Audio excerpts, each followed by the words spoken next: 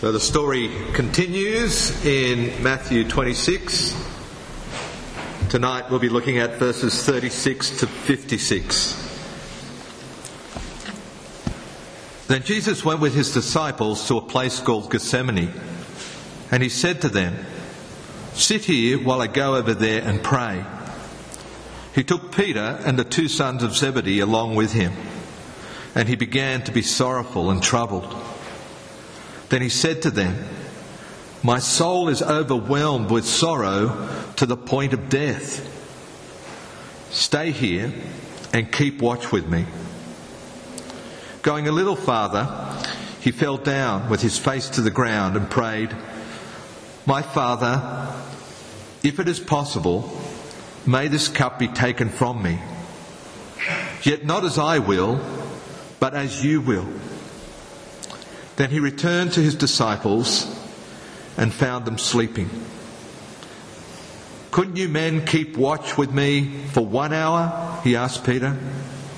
"Watch and pray so that you will not fall into temptation. The spirit is willing, but the flesh is weak." He went away a second time and prayed, "My Father, if it is not possible for the cup to be taken away unless I drink it, may your will be done." When he came back, he again found them sleeping because their eyes were heavy.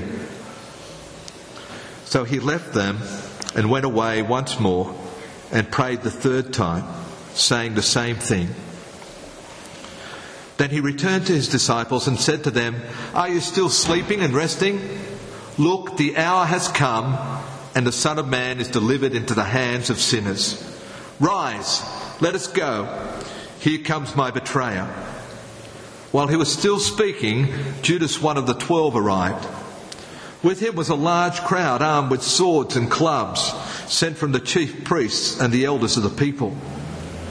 Now the betrayer had arranged a signal with them. "The one I kiss is the man. Arrest him." Going at once to Jesus, Judas said, "Greetings, Rabbi," and kissed him. Jesus replied, "Do what you came for, friend." Then the men stepped forward, seized Jesus and arrested him. With that, one of Jesus' companions reached for his sword, drew it and struck the servant of the high priest, cutting off his ear. "Put your sword back in its place," Jesus said to him. "For all who draw the sword will die by the sword. Do you think I cannot call on my Father, and he will at once put at my disposal more than 12 legions of angels? But how then would the scriptures be fulfilled that say it must happen this way?" In that hour, Jesus said to the crowd, "Am I leading a rebellion that you have come out with swords and clubs to capture me? Every day I sat in the temple courts teaching, and you did not arrest me. But this has all taken place that the writings of the prophets might be fulfilled." Then all the disciples deserted him and fled. Please pray with me. Father, we are easily distracted. Our minds are prone to wandering, as are our hearts. Father, please capture our attention this night. Please remove distractions. Please teach us, because we long to hear the word of the living God. Please, Heavenly Father, teach us. Amen. Tomorrow you will be tempted. You will be tempted to live independently of God. Tomorrow you will be tempted to doubt God's sovereign love of you. Tomorrow you will be tempted to look to this world rather than to God for life and fulfillment.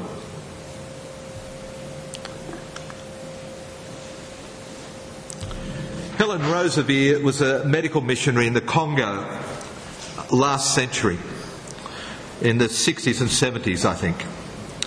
She's written an amazing book called Living Faith. Here is one excerpt from that book. One night I'd worked hard to help a mother in the labour ward, but despite all we could do, she died, leaving us with a tiny premature baby and a crying 2-year-old daughter. We would have difficulty in keeping the baby alive as we had no incubator. We had no electricity to run an incubator and no special feeding facilities. Despite living on the equator, nights were often chilly. One pupil midwife went for the box we used for such babies and the cotton wool that they were wrapped in. Another went to stoke up the fire and fill a hot water bottle. She came back shortly, in distress, to tell me that in filling the hot water bottle, it had burst. Rubber perishes easily in tropical climates.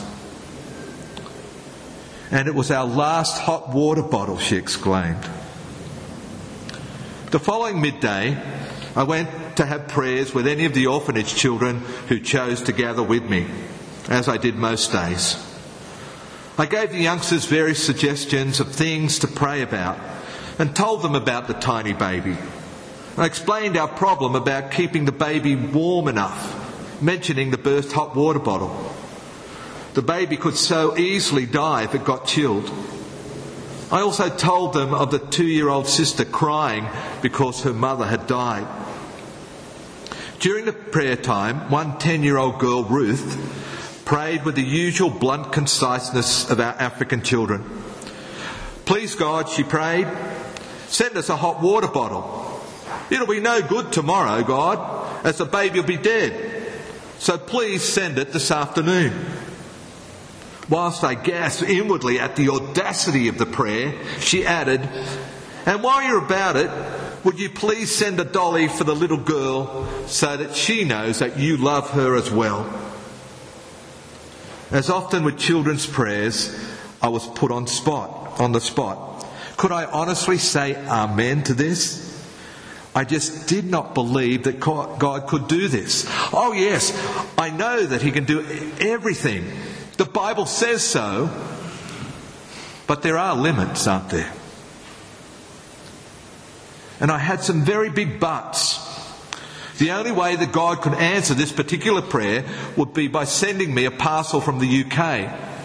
I had been in Africa for nearly 4 years and never received a parcel from home.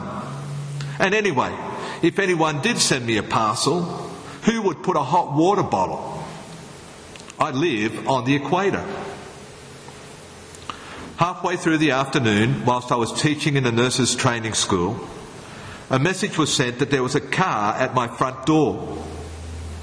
By the time I reached home, the car had gone. But there, on the veranda, was a large parcel bearing UK stamps. I felt tears pricking my eyes.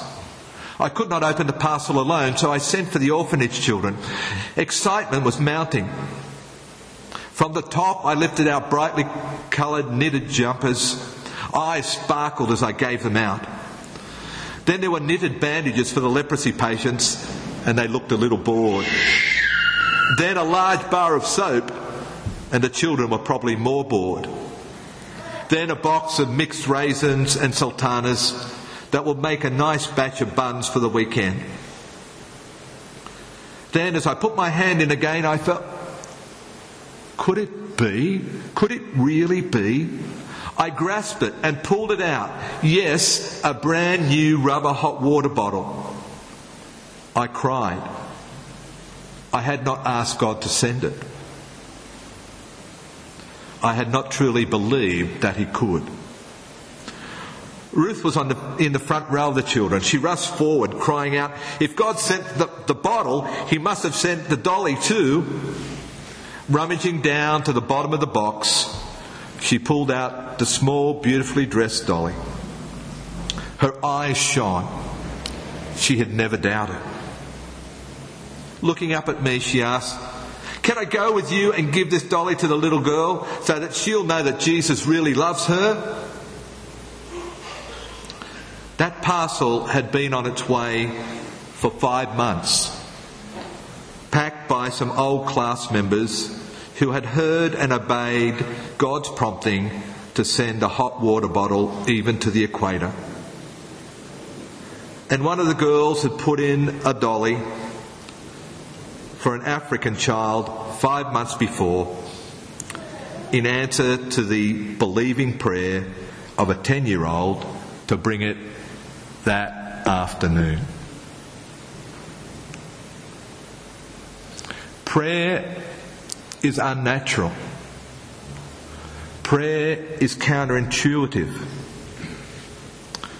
Having given thanks and worshipped in the upper room, Jesus and his friends now go out to the Garden of Gethsemane to pray. Facing betrayal and death, Jesus goes to pray. He asks his friends for support. He calls them to watch and pray. Time and time again in the last couple of days, he had taught them, urged them to be ready and to be wise. He seeks his friends' support, but it's not forthcoming. Whether it's the late hour or the wine or both, their resolve that they had defended so stringently is already starting to wane. We haven't seen Jesus like this before. He is sorrowful and troubled. He had confronted storms. He confronted angry people. He'd even confronted demons without trouble, without sorrow. But this is very different. This is a greater struggle. This is anguish and torment. Jesus, like his friends, is being tempted to flee.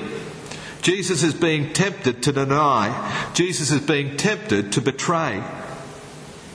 Jesus is being tempted to flee from the Father's plan. He's being tempted to deny the Father's sovereign love. And he's been tempted to betray his Father and so betray himself and all of mankind.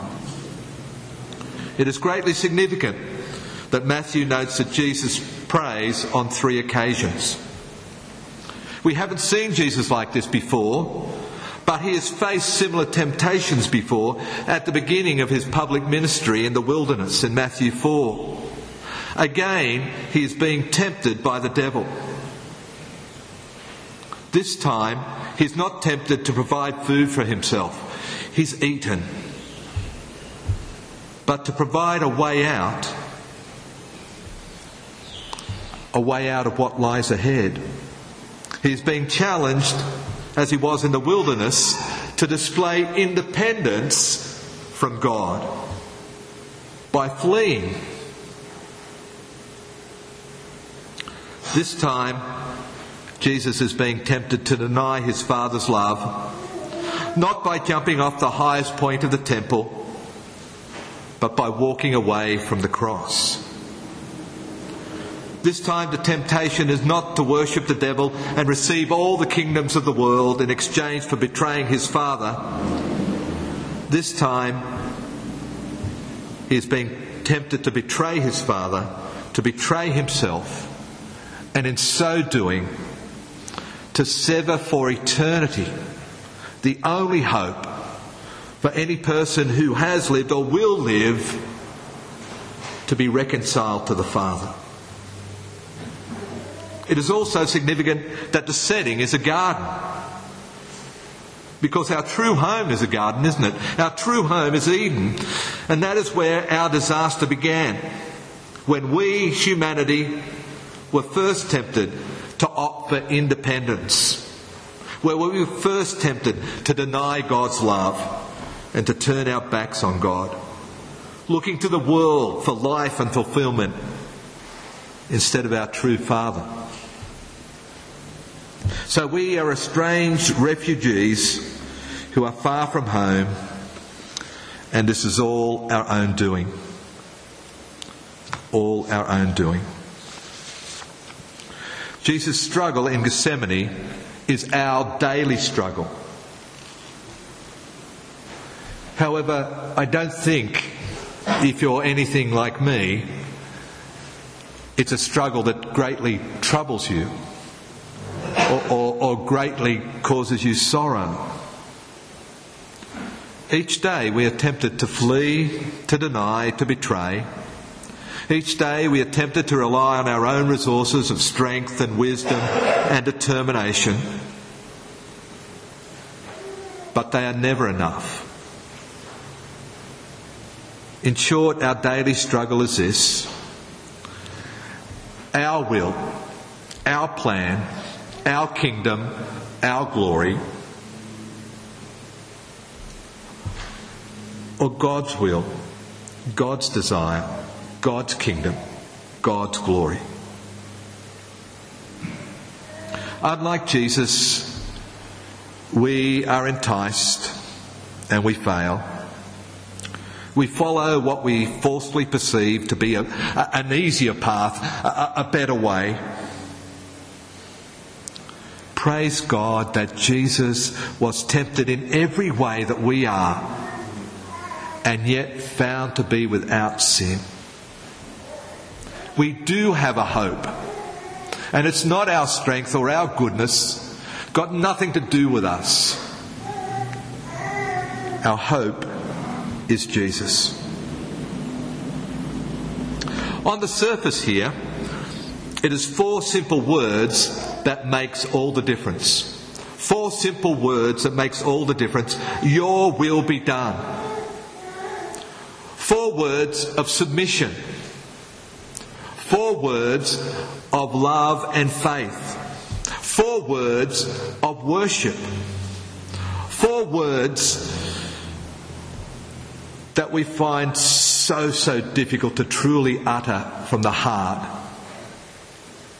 But 4 words that Jesus has uttered for us. 4 words that we will find exceedingly hard to put into action. Yet they are 4 words that can reshape our relationships, reshape our lives, reshape the entire world. 4 words that in God's strength, by God's grace, we can pray each day and seek to enact each day. Your will be done. Your will be done.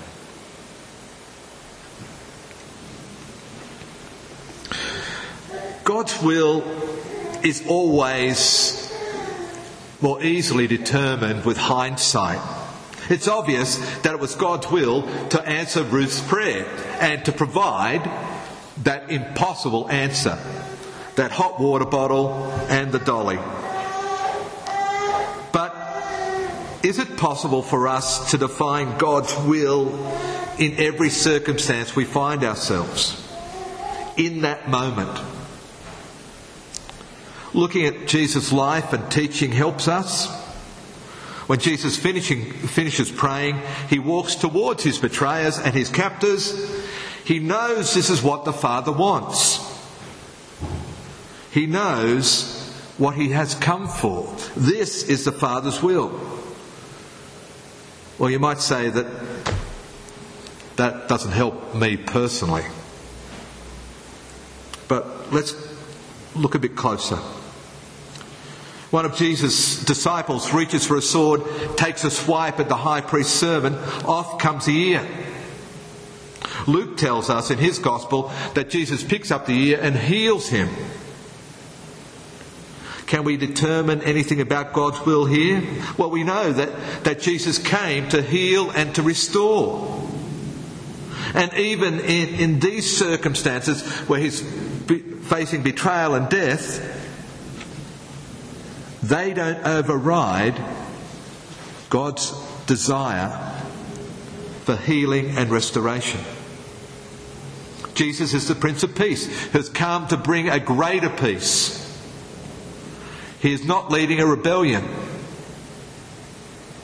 It's always God's will to seek peace and for his people to be peacemakers, even when circumstances don't suit us.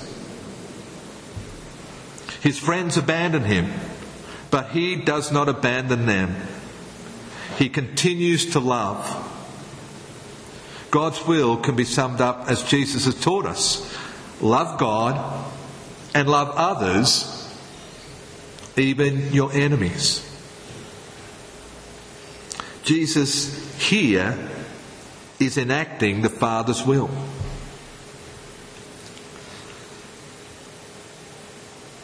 But it's still a bit difficult, isn't it, to nail down God's will in every situation. Because we also know that we're not puppets or robots. We have free will to choose, and we choose at times contrary to God's will. We don't always seek peace. We don't seek to restore and heal. We choose not to love. And we also know that there are some times when we simply make mistakes. We simply do the wrong thing and realise, I should have done. There is great consolation in knowing that God is always God and God is always good. He is indeed the loving sovereign Lord. And as a result, he is always working all things together for the good of those who love him.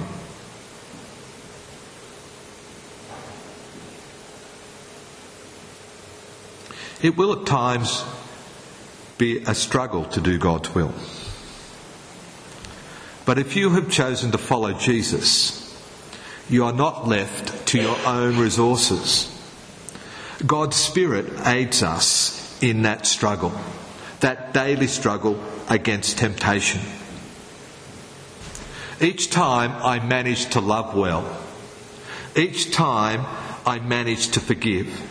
Each time you manage to display faith. Each time you manage to be kind, be gentle. Each time we display self-control. That is evidence of God's Spirit at work in you.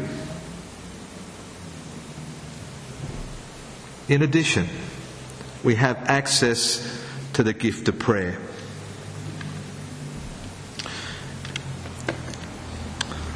Most of you haven't been to school recently, except for Max. Oh, yes, and our teachers. You don't get taught subjects these days. You get taught to learn how to learn. You get taught to learn how to learn so that we can produce lifelong learners. God has always worked this way. He wants us to learn from every situation, every circumstance, and he gives us his Spirit and the gift of prayer to assist us so that day by day we can learn how to discern his way and his will. At the start of this series, we looked at Jesus' entry into Jerusalem, and we noticed that many people had really low expectations or skewed expectations of what the king should be. Indeed, throughout this series we've seen that God has a much bigger agenda than we have, and he calls us to be part of that. Similarly with prayer, our focus is often small. What we would like, what we think would be best, what we understand to be right and good in this particular circumstance. Often failing to see that God is doing immeasurably more than we could ever ask or imagine. We can misunderstand, more likely reinterpret those 4 words. Your will be done. As I said earlier, prayer is not natural for us. Prayer is counterintuitive. Prayer is an invitation to remind ourselves of a number of things. To remind ourselves of God's character, His true identity. To remind ourselves of our identity, our true identity. It's an invitation to realign our expectations.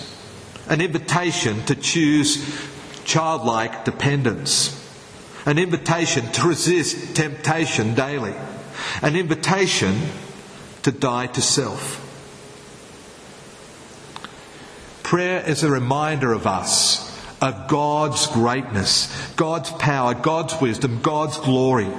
He is the sovereign, the perfect sovereign, who is currently working, reconciling, redeeming, renewing. He is the God who is love, who won't give us anything that is not for our ultimate good and to His glory. Prayer is an invitation to remind us of our true identity.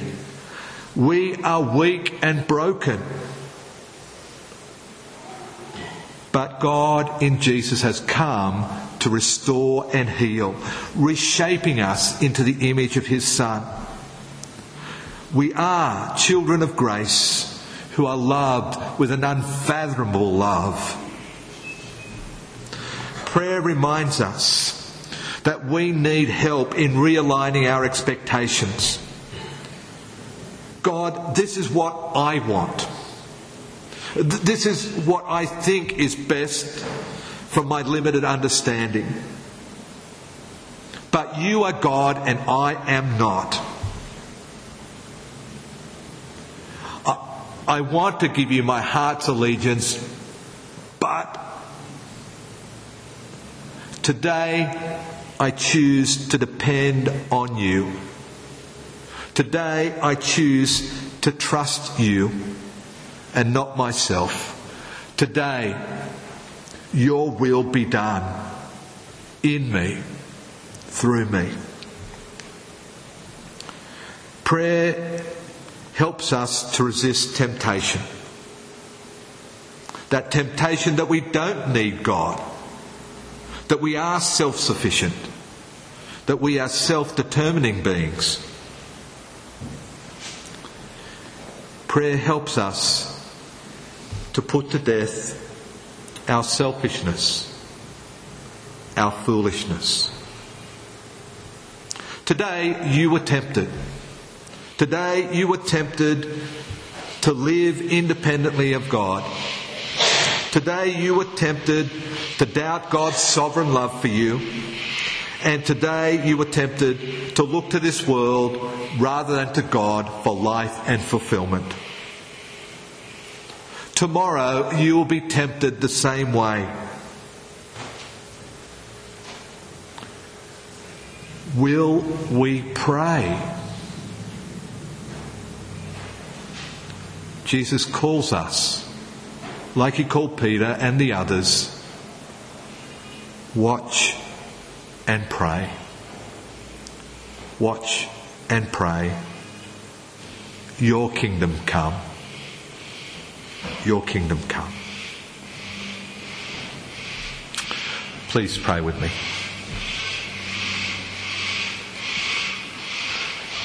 Father, as we come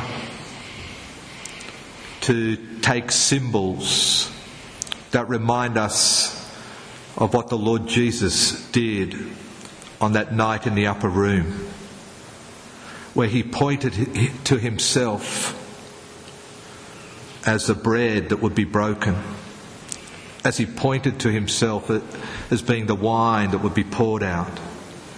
As we come and taste these tokens that we're very familiar with, please help us to see the power and the love and the grace that lies beyond the words and the symbols.